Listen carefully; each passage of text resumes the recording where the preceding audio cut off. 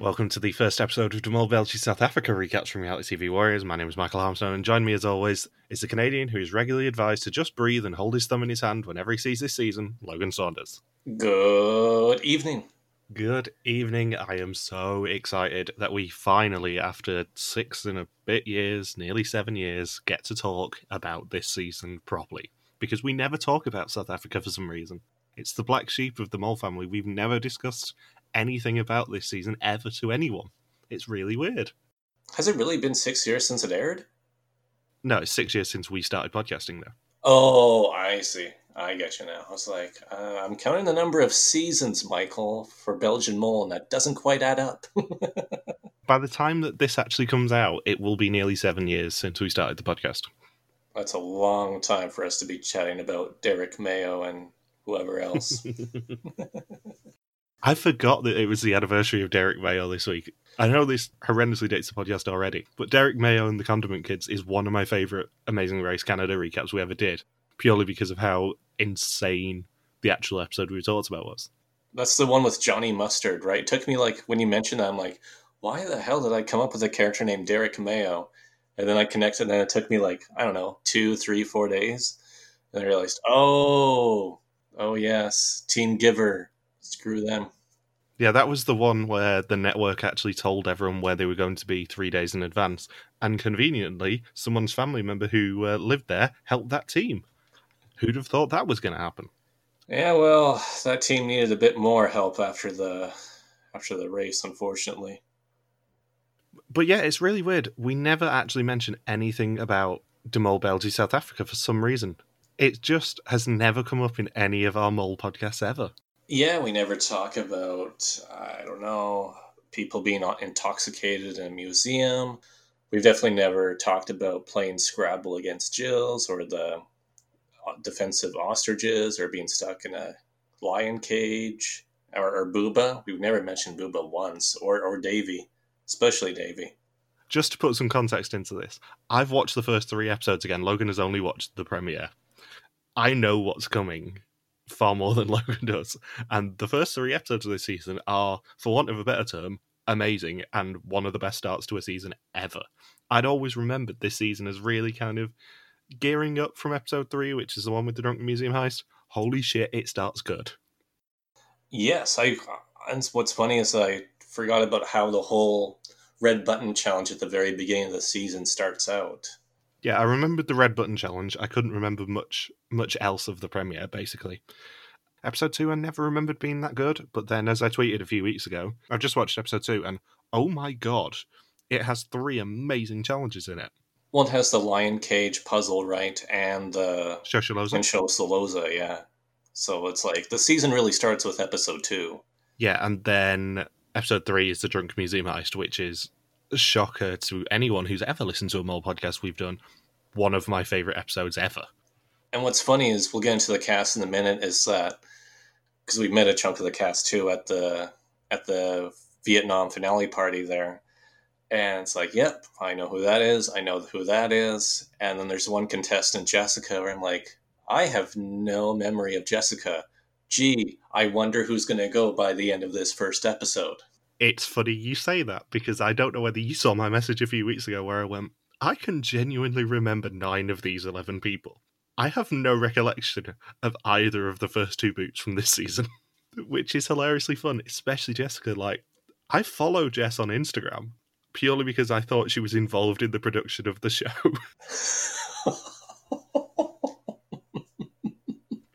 And that is hand on heart the truth. I thought, because obviously I follow a lot of the South Africa cast because it's my favourite season. I've obviously seen her in pictures with them all, and I'm like, why is someone from production always hanging around? I'm just going to follow her anyway. And then when I started watching this episode, I went, oh shit, she's the 11th contestant. I forgot about her. Out of curiosity, who was the other contestant you forgot about? Well, it's the first person who goes in the double boot next week. Oh, I actually didn't really remember her either. Yeah.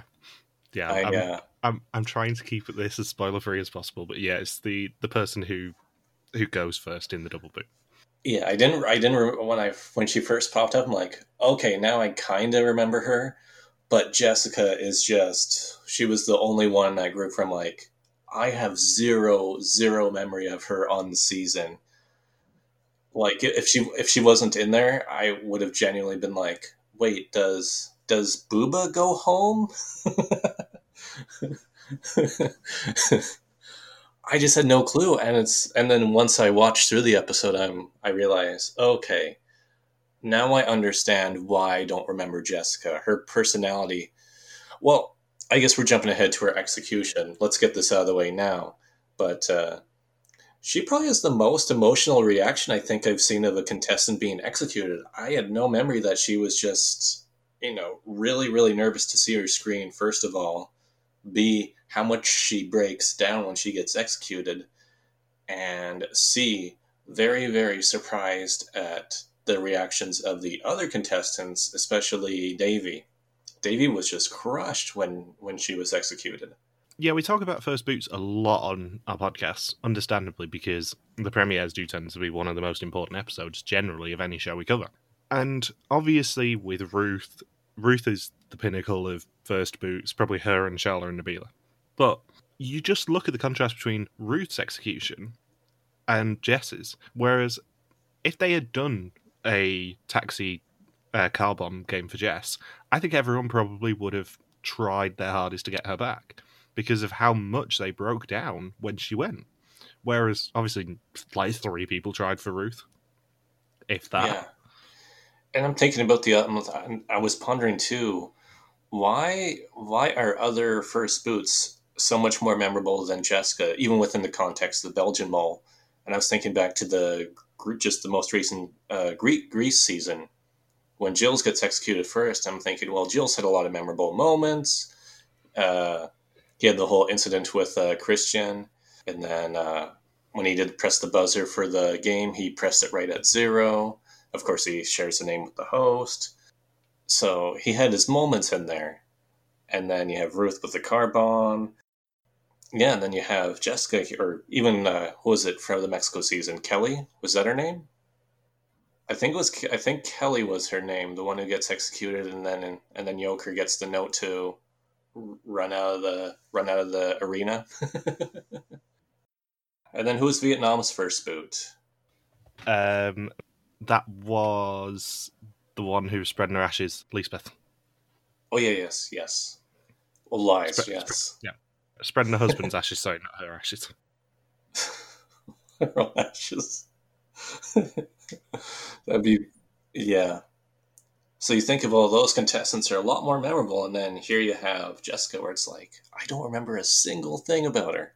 I can tell you anything about, at least one thing about all the other First Boots, but Jessica, it's like, she's new to me. For a First Boot who had such big kind of impact on everyone else in the season, we have no recollection of it. And I laugh so hard that you say the same thing I do on that, because genuinely had no recollection of it. Well, you think about the whole mystery of the first episode was around Hans. That's the contrast. It's around somebody who you think was gone. They're all thinking, is Hans really gone? Why is there a Arrivederci Hans? Why was Hans an option on the first quiz? So all you're doing is thinking about Hans at the end of the first episode. Jessica just becomes a major footnote. Well, all most people were thinking about was Hans in the first episode. You were obviously thinking about Davy. And Davy does a duo thing does the kinky chain puzzle with Jessica. You think I would remember that? Oh, believe me, we will get there. So just some ground rules as always. This is going to be reasonably spoiler-free as much as we can, apart from the seasons that we've already covered. So if you've not seen Argentina, Mexico, Greece, and Vietnam, then yes, we're going to be a little bit spoilery, as you may have guessed from, listing the First Boots just then. Something also to be aware of is the fact that if I hadn't stepped in, Logan and Davey would have slept together in the after the Vietnam finale. So, do you want to get your "I'm definitely in a relationship with a girl" speech out the way, Logan, so that I can start teasing you for Davey? Yes, I am definitely in a relationship with a female. We do intend upon getting married sometime in the future. Davey has no chance. He never did and never will. Thank you. There are some themes to this season as well, in that the first and last challenges both involve pushing the button or not pushing the button. There's 2 luggage challenges, repacking 30k in this week's one, and then there is one where everyone could potentially lose their luggage. The challenges are way more physical than any other season, between the running, the cycling, the heart rate challenge, and also my personal favourite of the themes, Bertrand and his complete inadequacy. There's a quote that's later on in the episode with Bertrand where he says, "Oh, I would hate to go first because it means I was really, really deceived." And I'm like, oh man, Bertrand, you wish you were first boot by the end of your journey in this game. If you have never seen this season, watch Bertrand far more than anyone else, because Bertrand is wrong about everything. It's delightful. I don't think there's ever been a contestant that's been more wrong in their brief run on the mole. I think it's what makes it distinguished for Bertrand is because of what happens to him in the game. That he gets a chance that no one else gets to have. He gets a chance to really, really humiliate himself before his exit. But the best thing is, the editors have so much fun with Bertrand and being completely wrong. It's so fun. Whereas, if you look at Mexico, Yoko was completely on the wrong track until she went home. But she never got the piss taken out of her as much as Bertrand did in this season. She's probably the biggest parallel I can think of in terms of being completely on the wrong track for so long. But she never, ever had the editors mock her like they mock Bertrand, which is really fun. Yeah, he gets a fun storyline. And he gets made fun of a lot. It starts in this episode, not just with editing about what happens to him in the future, but his performance and challenges also gets frequently made fun of. Yeah, that's what I mean. He is by far the punching bag of the season, and it's brilliant. I guess editors did that too because he has the personality of somebody who could take it in stride. Yeah, we've met Bertrand. I'm going to say this a lot. We've met quite a lot of people from this season. We've met Bertrand. He's lovely. However, when we saw him, we both basically thought, Bertrand, what an idiot, because of this season. The other thing that needs mentioning about this season is, in a complete 180 from the Argentina season, it's a season far more about the challenges than the people, and the adventure than the people. It is a big contrast in the editing. Yeah, it's a season that puts far more weight into these are what we're making people do than these are the people doing these challenges. You won't get a Baby Hitler conversation, for example, in this season.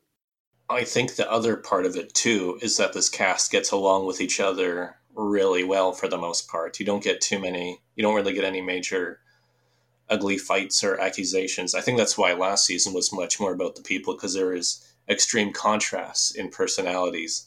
Here, this group is fairly easygoing and similar overall. Like, we'll get into some discussions on some disagreements, but it doesn't get anywhere near as ugly as, say, like Kathy versus Hannah for everyone for most of the game, or like Jill's when he with the whole like Passfragen game, and when some of them really put their foot down. But here it's like everyone's has a lot cooler head, I should say. There isn't anyone who's going to have a Kathy-esque personality. Yeah, it's not to say that this cast is a bad one, because, a shocker, we like a lot of people in this cast, and if they ever did a hypothetical Belgian Mole All-Stars, you would like to see a lot of people from this cast come back. But it's far more adventurous than the Argentina season, and pretty much any other season. In the same way that we complained about how lackluster the final challenge was, that the final 3 of Argentina had to do, you don't see that in this season. It's adventurous. And I think this is a good time to point this out, but since the season aired, both Michael and I have each individually gone to South Africa. Yeah, it's the one location that we've ever had from all season to talk about where both of us have been there. Haven't you been to Greece? No, I've never been to Greece. What? And the even more fun thing about this is the fact that in the first 3 episodes, I can pinpoint pretty much every location and have been to pretty much every location. It's very fun. Even the first one, they're like, we are an hour outside of Cape Town. Like, oh, so they go to Cape Town early on which means Michael and I are going to be like, I know this place. I was near this. I was near that. That will come into play very soon.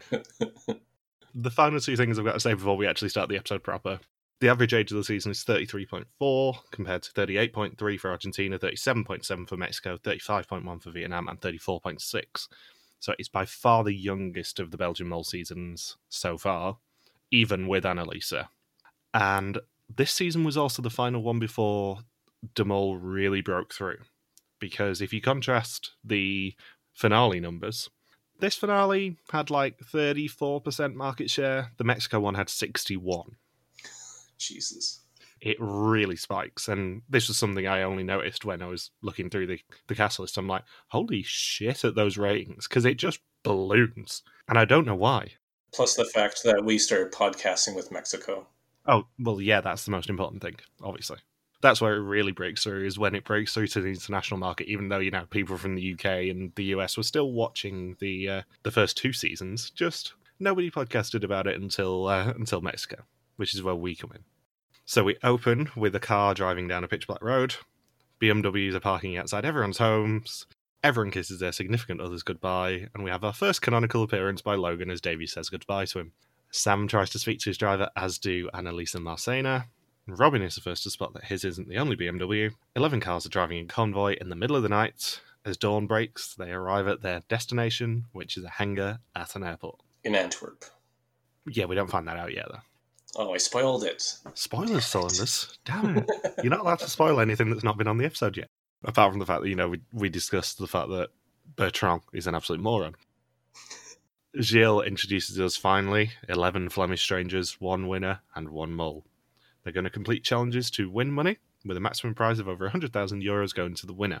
But there's a saboteur who will try and keep money out of the pots. They are the mole. And as they enter the hangar, a video plays on the screens in front of them. A video of Gilles overlooking Table Mountain.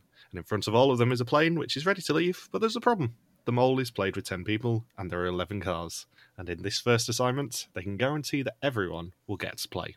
I wish there was one season where they had a twist where it was 10 Flemish people and 1 Wallonian. Oof. I wish that they would have a twist where it was 9 Flemish people and 1 Brit. And 1 Wallonian, see who gets ridiculed more. No, what? Just me. I don't care about anyone else. Oh. Just me. I just want to play.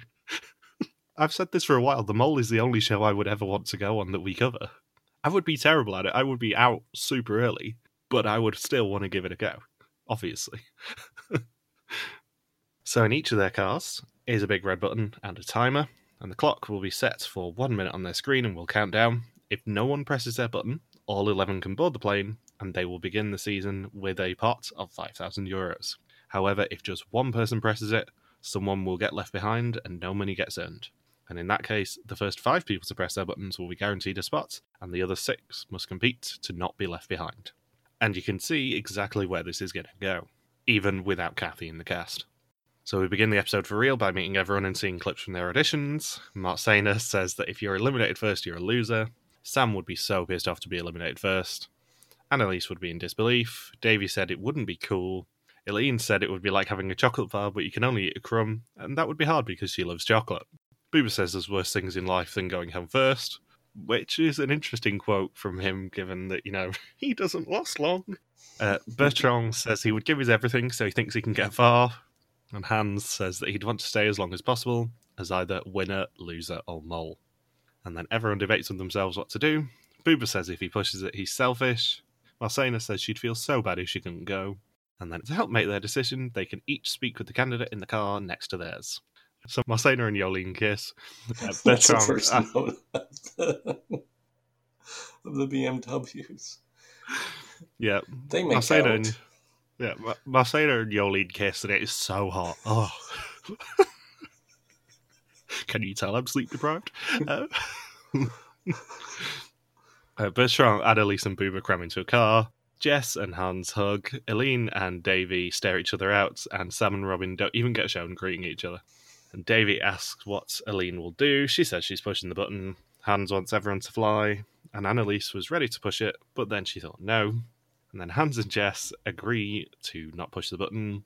Elaine reminds Davey that there's a mole here who'll definitely push it, and so will other people. And as soon as the timer starts counting down, Davey Marcena, Yolene, Robin, Sam, and Eileen push. The other 5 don't know that anyone's pushed and try to convince everyone not to, and this, of course, means they earn nothing for the challenge. Who was the slow one out of the 6? That would have been Eileen. So the first 5 to push, Davey, who is a 28-year-old carpenter / boy toy of Logan / hipster fair play, Marcena, a 28-year-old sales manager, Yolene, 35, and it works in HR, Robin, a 43-year-old lab technician, and Sam, a 24-year-old BMW showroom consultant, all have their lights turned on and can get their suitcases from the boot of the car. I thought Sam was a police inspector. We'll get to that in a minute. Sam's job isn't shown on screen, and Eileen was too slow to push the button. And something very interesting about this, and Sam's job in particular, is the fact they specifically say he works for BMW, and that is because BMW is one of the headline sponsors of this season. Otherwise, they would just say he's just a showroom salesman, right? Yeah, 100%. But because BMW are sponsoring the cars of this season from this season onwards, they do mention BMW a few times in this season just to remind everyone that Sam works for them. I'm not sure if Sam still works for them, but he did work for them at the time. Yeah, everyone's going to go up to him and be like, "Oh, you're that BMW salesman." "Oh no, I actually work for Chrysler now." and then it's like, well, I guess you're not going on All Stars then. And the 5 who didn't push begin to realise that everyone else was selfish. Jess says she's so stupid, and Bertrand says humanity sucks, everyone's selfish. Yeah. And Booba calls them all bastards. He takes it particularly hard. Yeah, shame on you. Yep, and Annalise invokes the South Africa trope of trust nobody, but in Dutch this time. And we get the biggest 2019 throwback: people allowed to sit together on airplanes. I was going to say people being allowed to travel. Yes, and not have to wear a mask. And getting excited to travel and be together in groups of people outside of their social circle. God, I miss travel. I'm like, man, just the things we take for granted, eh? I'm not going to lie, when we recorded Argentina and we started making jokes about how inconvenient coronavirus was, I was hoping that we wouldn't have to do that on South Africa again, but yeah. Here we are, 4 months since we recorded the Argentina season? Yeah, we finished recording the Argentina season about the 30th of April, I think. So almost 4 months later, and people thought, restrictions are going to ease by now. Nope. Yeah, about that. Now it's been over 6 months since I've seen my girlfriend. And all you've had is Davey for company. I don't think Belgium's allowing anybody in, as far as I know. Davey certainly isn't. And I would say that this challenge is a very interesting way to do what they did at the start of Argentina, which is split the group into 2 immediately, but in a different way. Because instead of asking them the question, do you want to be the mole? It's, are you a selfish bastard? Yeah. Are you a selfish mofo? If so, please press this button. And it's been that long since I've seen this premiere that my next note was just, there is no way they flew to South Africa on that little plane. I had that too. I had that that propeller plane will not make it to Cape Town. I'm just putting that out there. No, that's the sort of plane you fly on between maybe Joburg and Cape Town. Yeah. You would 100% not get from Antwerp all the way to Cape Town on that plane. Were you on a propeller plane from between Joburg and Cape Town? No, because we flew from... we're getting into my South Africa stories, all right? We flew from Port Elizabeth to Joburg and on the way back. And I think it was just a little plane. It wasn't a propeller one. I don't think. Because I think I would have been far more nervous about flying on it if it was a propeller plane. Yeah, because between Joburg and Cape Town, it was definitely a big, proper jet.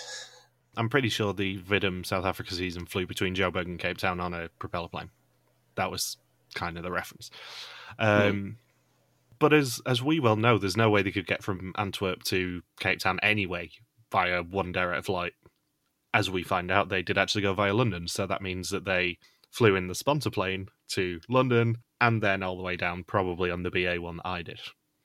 So the 5 who boarded toast to flying to South Africa, but Davey doesn't join them as he feels guilty. And in the second part of the challenge, jobs will flash up on the screens of the 6 still in the hangar. They have to press their button when they see the job that they think the last person to board the plane does.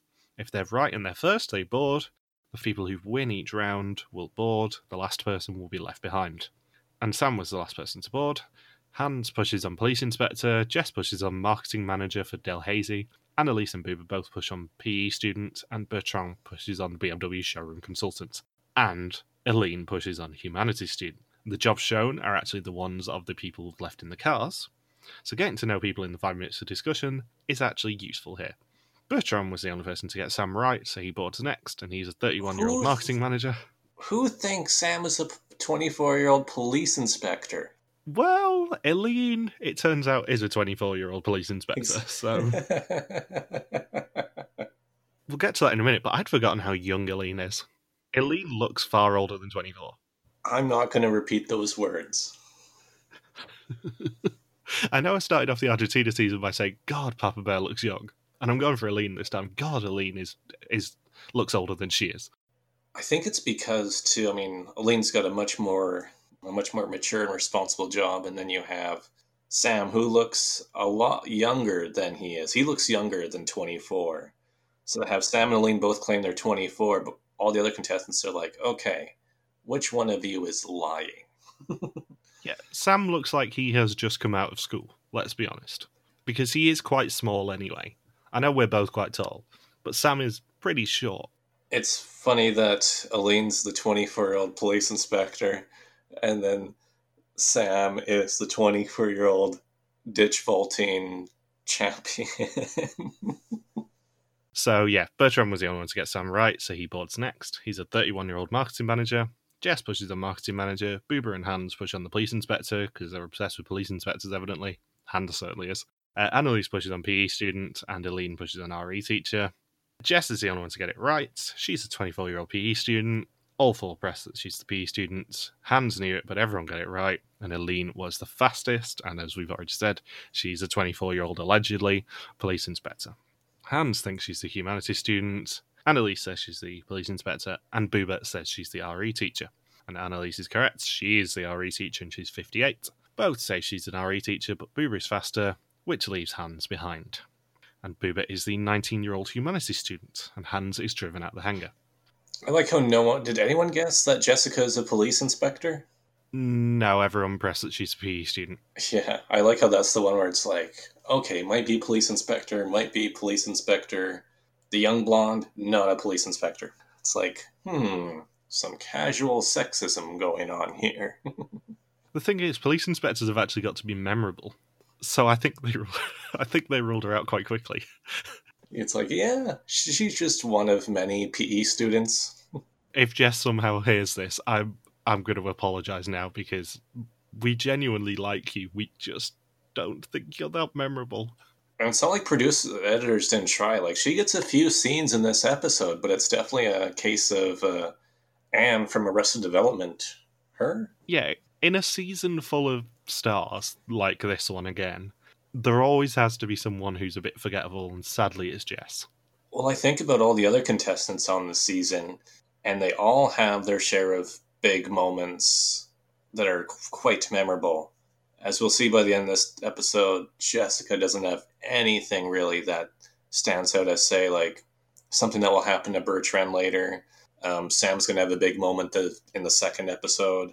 Just everyone's going to have something to their name, and Jessica is the only one in this whole cast who won't. You could arguably it's two people who won't have anything to their name. Yeah, the thing is, Jess is very nice. It's just that she doesn't make that big an impact, and also because of how nervous she is about being the first boot, she then holds back a little bit. I think if she'd have survived the first episode, she probably would have made more of an impact, just because she would have had a bit of self-confidence. Yes, confidence is the big thing. Timid about the first elimination, probably didn't come off as strong. Like if she started dropping F-bombs at everybody and pushing Bertrand into the lake at where they spend the first day, or on the chain puzzle start strangling Davy with the chain, and Davy would probably like it. I'll take your word for that. You know, if she did one of those things, we would for sure remember Jessica. But she didn't strangle anybody, she didn't push anybody, she didn't swear at anybody. Maybe at her execution, if she started throwing the laptop at Jill's and everything that was in her bag and just threw it across the lawn there before she got into the cab. You know, those would be things to make a first boot memorable.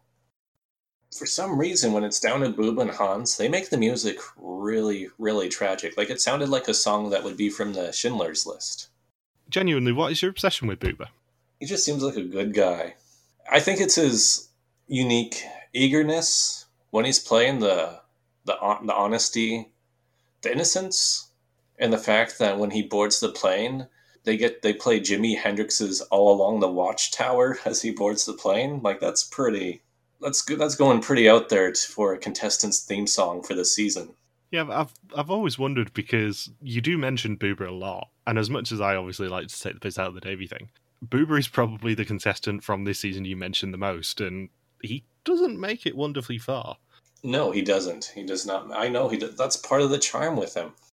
Yeah.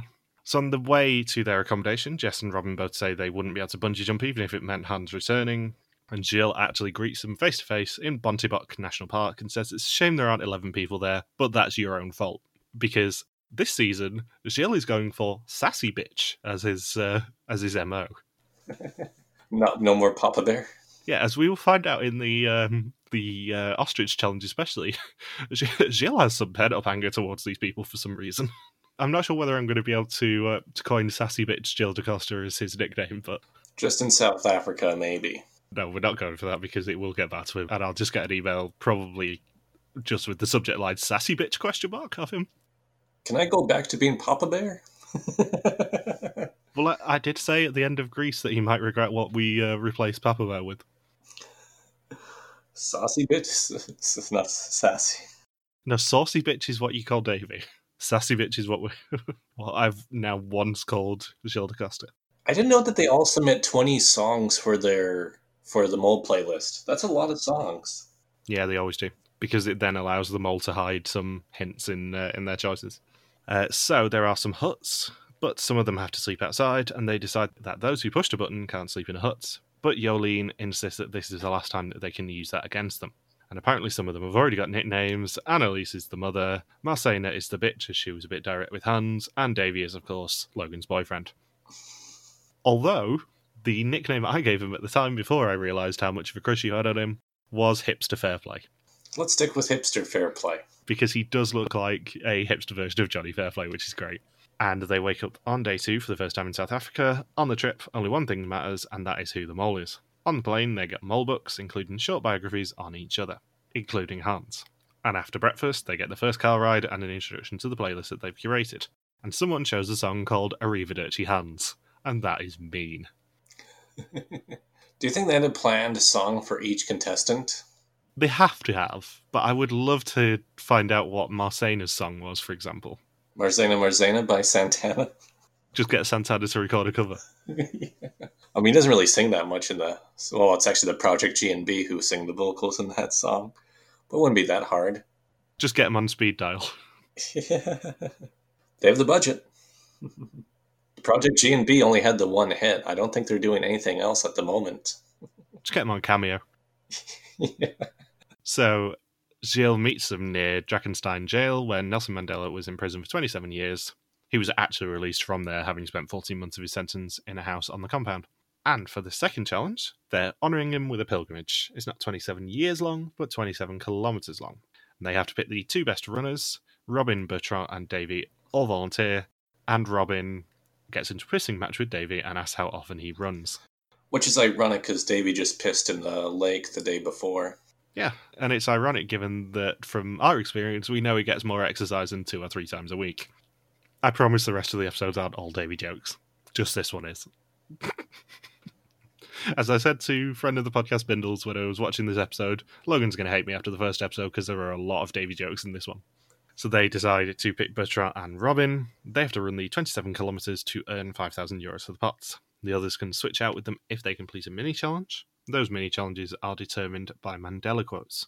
There are 4 quotes, and they are vaguely hinting at the challenges. Is that really how they were determined? Because I remember the Mandela quotes determining something else. No, that is how they were determined. Okay, that's... I guess the quotes had some sort of Mandela effect on me. Why? What did you think that they did?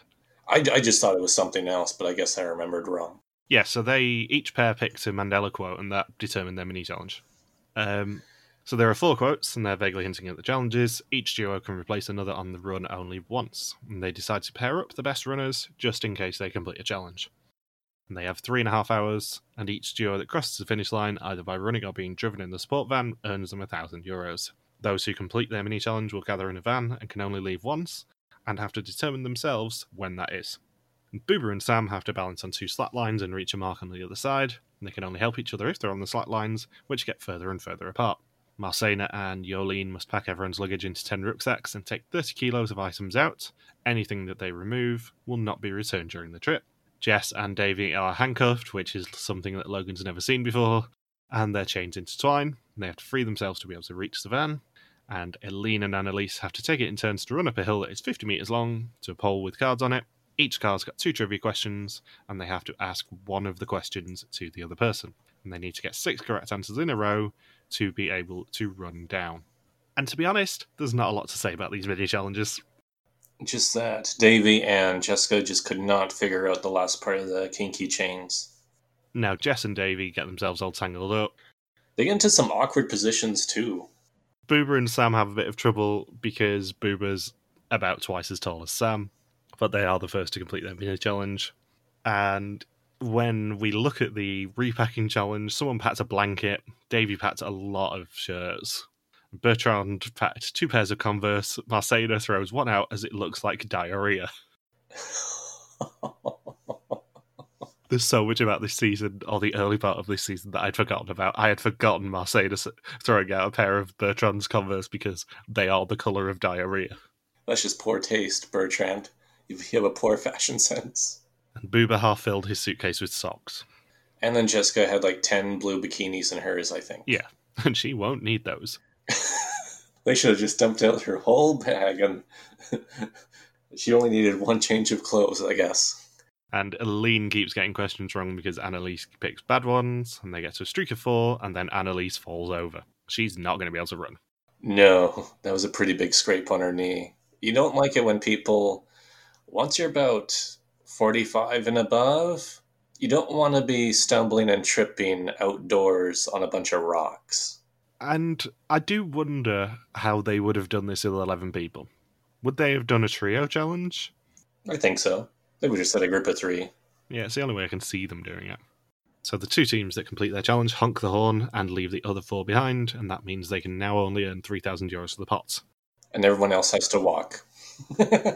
There's no car. Yeah, they all have a long walk to freedom. Especially for the 2 people still in chains. Yeah. And on the way to meet up with the runners, Sam sticks his head out the window like a dog. You wrote that in my notes too. You forget how young this cast is, especially when Sam and Booba are a pair. I was trying so hard to make that the banner for this episode. It's not, because I couldn't get a good picture of it, but it did make me laugh a lot to see Sam stick his head out like a dog. The fresh South African air. So after the first mountain, Bertrand is already struggling despite apparently doing Spartacus runs. And this is going to be a recurring theme of Bertrand being made to look like an absolute moron constantly during this season. It is great. Maybe he ran in Little Spartacus that's designed for like 7 and 8-year-olds. I'd love it so much if like this challenge is to get over this this really tall wall and it's like 6 foot and Bertrand just kind of climbs over it. You have like a bunch of and Bertrand runs against the 7 and 8-year-olds in the Little Spartacus race. You just see him just push everyone out of the way. I'm a 5-time Spartacus champion. Move, bitch! Get out of the way. I'm a silver medal Olympian. But it gets worse for him because they end up having to split up, and Bertrand gets cramp.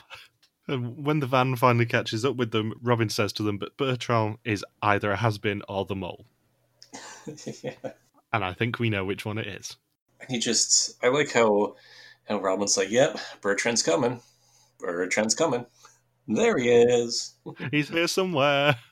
I lost my glasses back there, guys. So they switch after 111 minutes, having run nearly 15 kilometres of the 27, and Boober and Sam are sent out in their place. They pick up the pace, but Sam struggles with the higher tempo, and Robin says that they're going to run until Sam collapses. Even though Sam's a jogger, that was his hobby, is jogging. He could just jog at a really slow pace. Yeah, Sam doesn't come out of this challenge very well either, but he does kind of redeem himself later on. It's kind of funny how you have Sam and Bertrand who build themselves up as being having the biggest running backgrounds, but when push comes to run, they're the failures in each of their pairings. And Sam is exhausted after only 7 kilometers, so they switch out with Yolene and Marcena, who have 47 minutes to run just under 5 kilometers. And almost immediately, Yolene cramps. So Marcena asks what you do if your stomach is cramping, and Booba suggests the utter placebo, which is holding your thumb. And if that doesn't work, hold both thumbs. Yeah. And when she still refuses to run, Booba gets the driver to honk their horn. Because there's nothing more relaxing when you're trying to focus on doing a run than some 19-year-old moron behind you honking the horn constantly. Oh, don't you just love it when teenagers get frustrated and yell at you? Oh, all the time. How many teenagers have there been on the Mole Belgique? Is Booba the only one? That's the thing. Booba is by far the youngest person this season, but other than Alina, I don't think there has been another 18, 19-year-old, and I'm probably wrong on that. Wasn't Alina 20 on Greece? Yeah, she was actually. Yeah, I think she was 20. I think Booba's the only teenager they've actually had. There's been a lot of like 20, 21, 22-year-olds, but I think Booba's the only one who was actually qualified as a teenager. Yeah, you're spot on. He is. Booba is the only one. Makes you wonder what casting thought, like they never said to teenagers before or since then, so what made Booba be the only one who's gotten that call in all 5 seasons? I'm not sure, because honestly, Booba didn't make that much of an impact on me during his time on this season. I'll be perfectly honest. Yeah, I'm curious if production just want to take a chance on like a really young contestant. Especially when you compare him to other people in the season. Like, if you compare him to Davey or Annalise or even Bertrand, there's not actually that much that I remember of Booba from this season.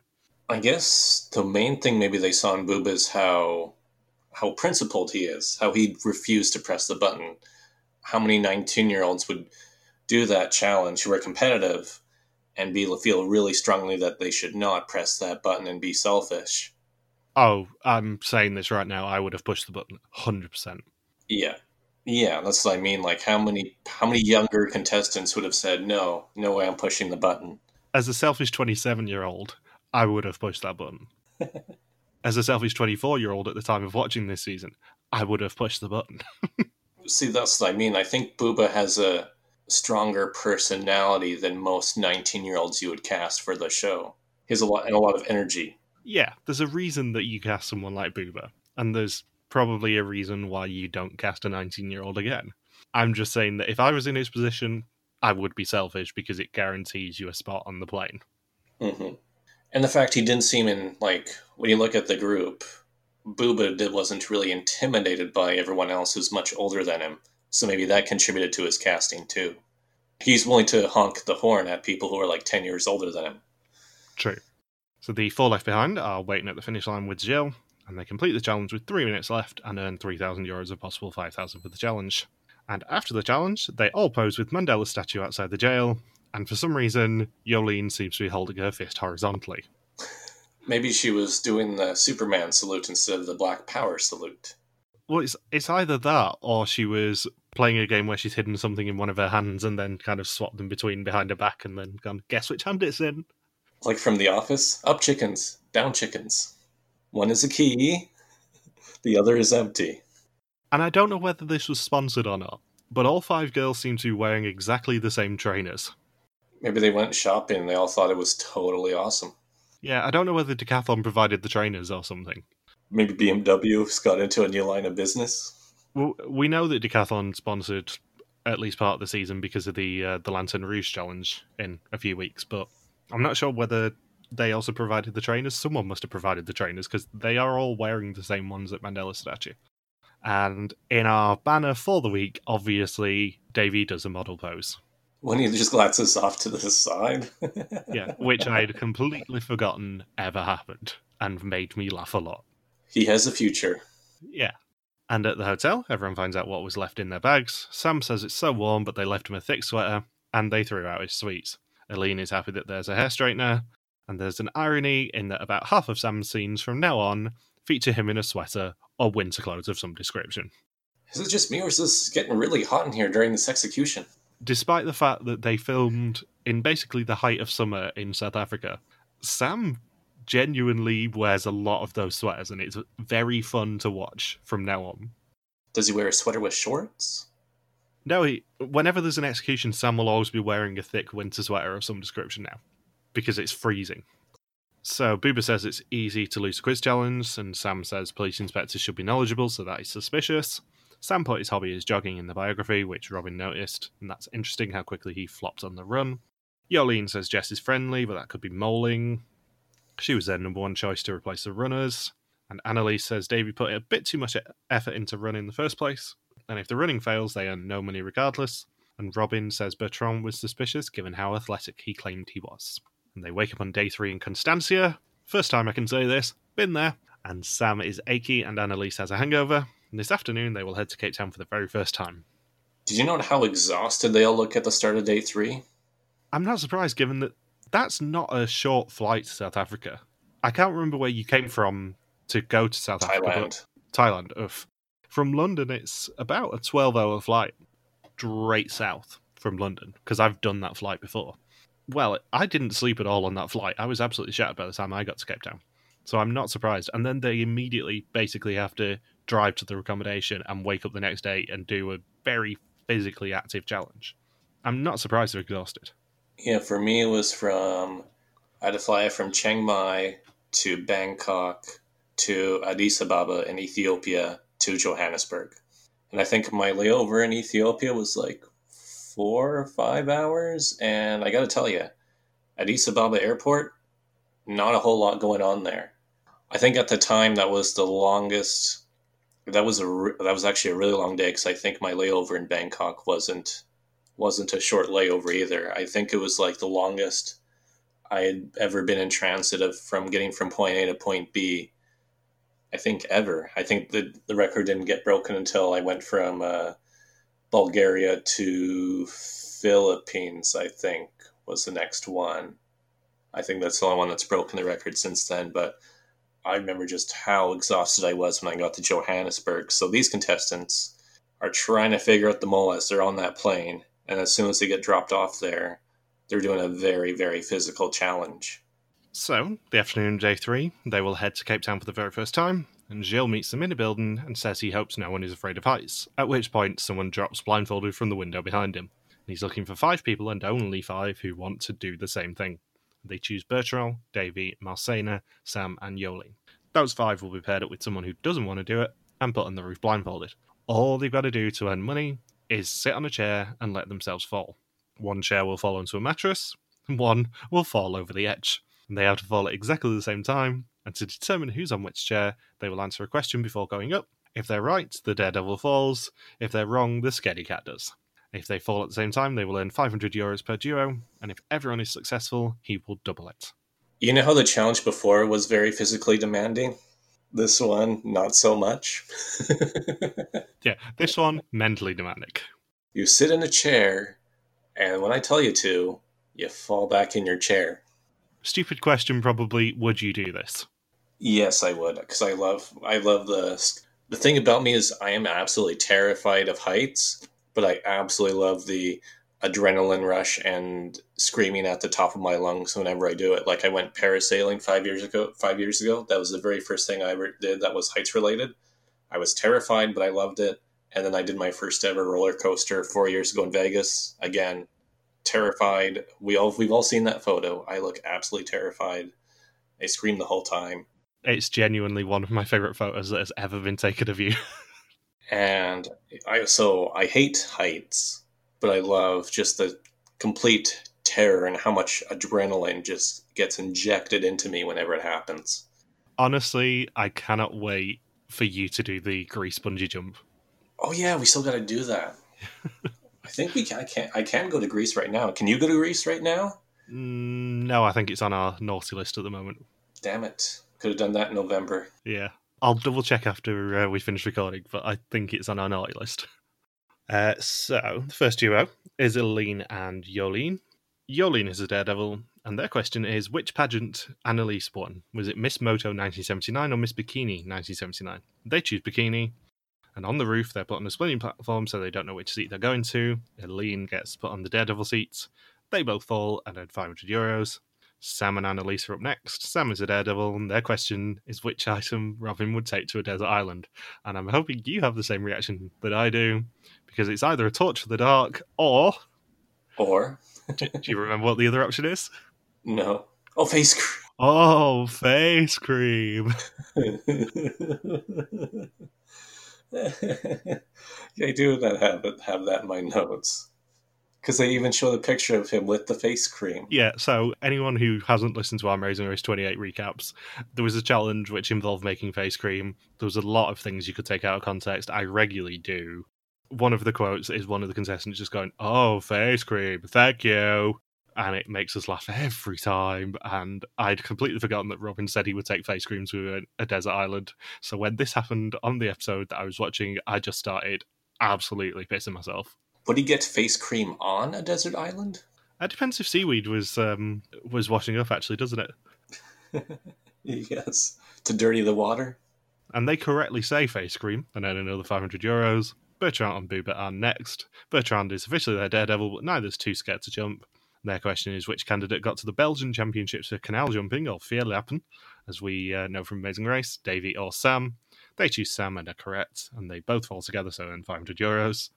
The video clip makes me laugh every time. That pole was gigantic. The even better thing is the fact that I know you were just sat at home this morning wishing that it was Davy who was a champion pole handler. I've promised that is one of the last Davy jokes this week. I just couldn't resist. And Jess is having doubts. Robin tries to convince her by saying if she doesn't, she'll cost them €3,000. If you don't do this, we kill you. Davy and Jess are fourth up. Davy is a daredevil and really doesn't want to do it. Their question is whether Marcena likes to listen to classical music or country on a Saturday. They choose country and are correct, and we nearly get a hot for dumber from Jess. Both pluck up the courage and earn the group another €500. And the last pair is Marcena and Robin. Marcena's a daredevil. Their question is whether Booba has a guinea pig or a black Labrador. They choose the Labrador because Marcena says having a guinea pig is a dumb pet. And they are correct. It is a dumb pet. They both fall, earning €500 and the doubler, giving them a first week total of 8,000 of a possible €15,000. And Robin basically has a panic attack. Yeah, he was the closest to shitting himself out of all 10 players. Yeah, and I will say, Booba's dog is a certified good boy. That is a very good dog. And they take a group photo posing with Table Mountain to celebrate their victory. Table Mountain's so damn scenic. Yeah, it is. It's genuinely one of the only places I've ever been where you can't take a bad photo, I don't think. I agree. You went to the top of it too, right? I was going to say, did you go at the top of it? Yeah, I went there with Rudez, who may or may not be listening to this podcast. Yeah, it was really cool to go there. There's always, and it's funny because they say, do not hike up Table Mountain because you will get robbed. Please take, what is that, the funicular? No, it's a cable car. Cable car, yeah, cable car. Cable car because funicular stays in the ground. Cable car obviously doesn't. Yeah, so they're like, yeah, you need to take the cable car, otherwise you're going to get robbed somewhere on that path because #South Africa. Although, the one upside of the coronavirus is the fact that the murder rate has absolutely plummeted in South Africa. Oh, really?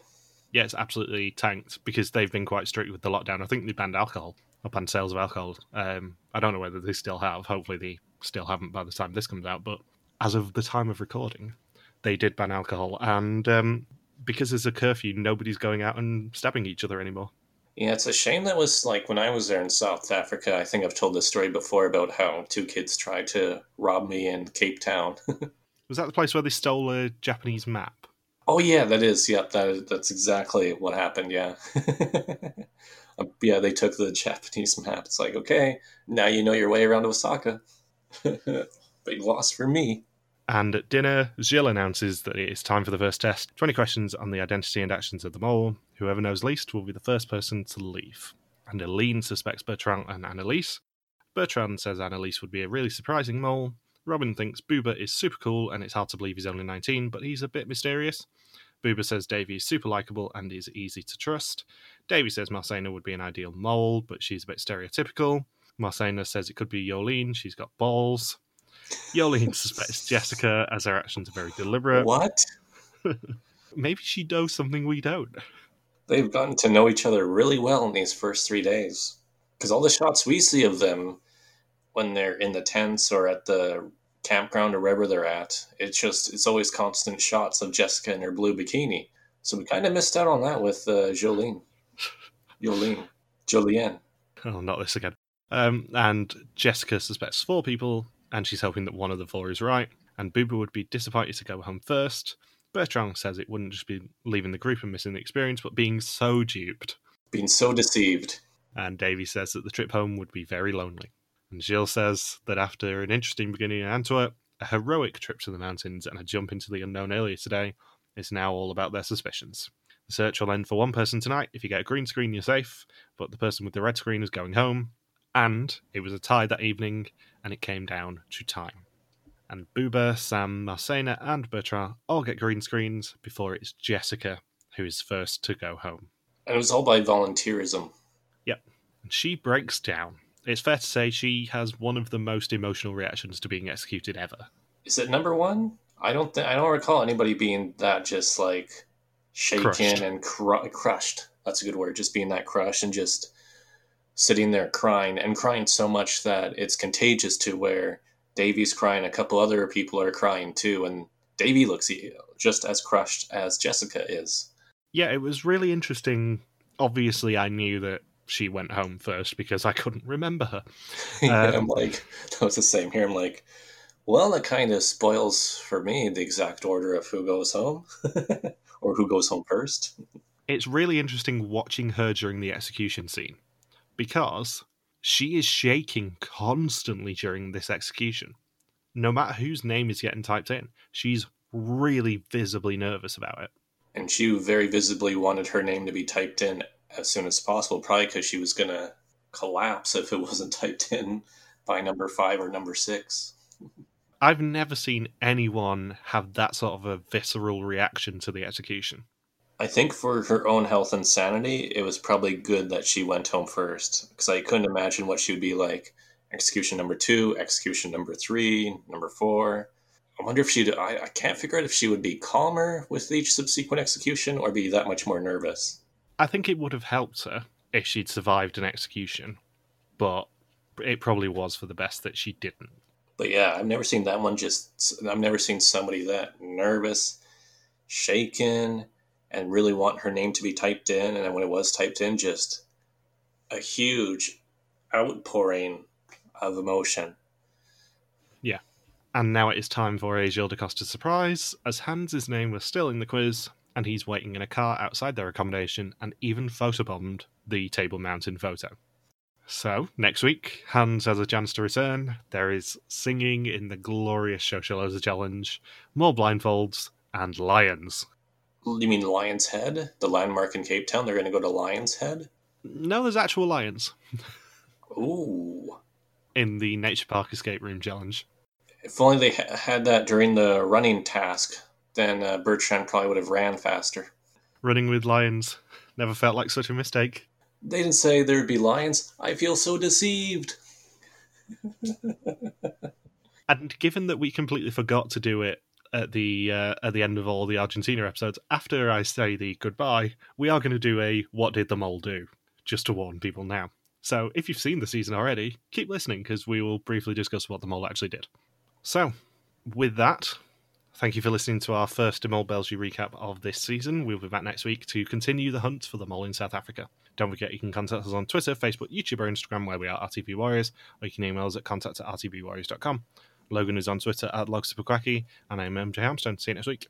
Peace out and just chill till the next flavoring. I'm just going to step in here now. You've got about 5 seconds after I finish talking before we start discussing spoilers. See you next week.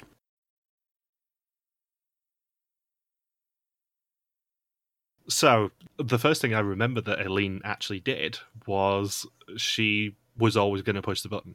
They always were going to have 10 people going to South Africa, no matter what. Yeah, that kind of locks in that twist, eh? Otherwise, you'd have to really rework the first 2 episodes of the game. I remember her saying in the finale that she was always going to push the button. She was always told to push the button.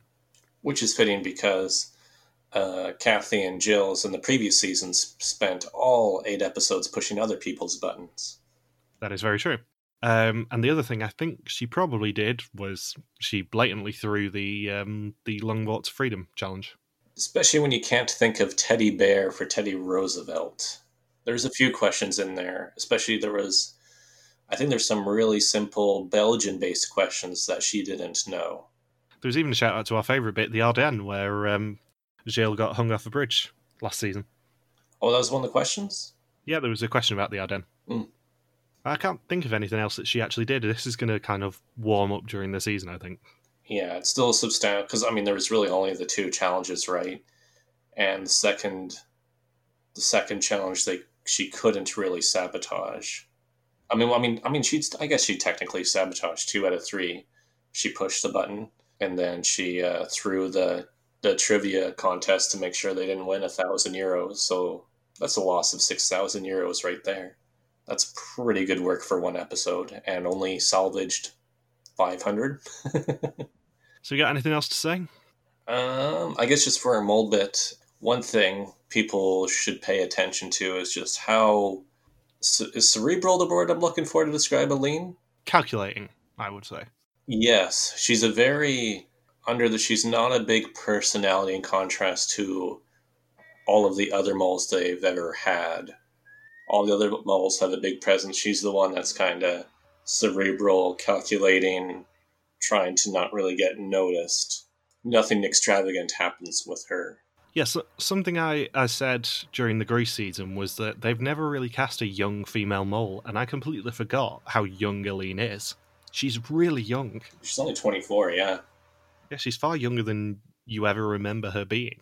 And she's a really good mole, and a mole that, spoilers for later in the season, I didn't pick. But she's a really good mole, but you never really notice her as one of the big characters of the season. What's funny, Michael, I think when I originally watched this season, I had Aline as one of my suspects right from the first episode. Yes, you did. Because I'm like, if I was the mole, I'd be wanting to do a challenge that's really easy to throw and no one could really... I think it's one of the first suspicions that they have in the confessionals right before the execution is where they say, trivia one, that's where I would want to be. Yeah, it's Sam saying that. Yeah. Hence why he may go as far. Yeah.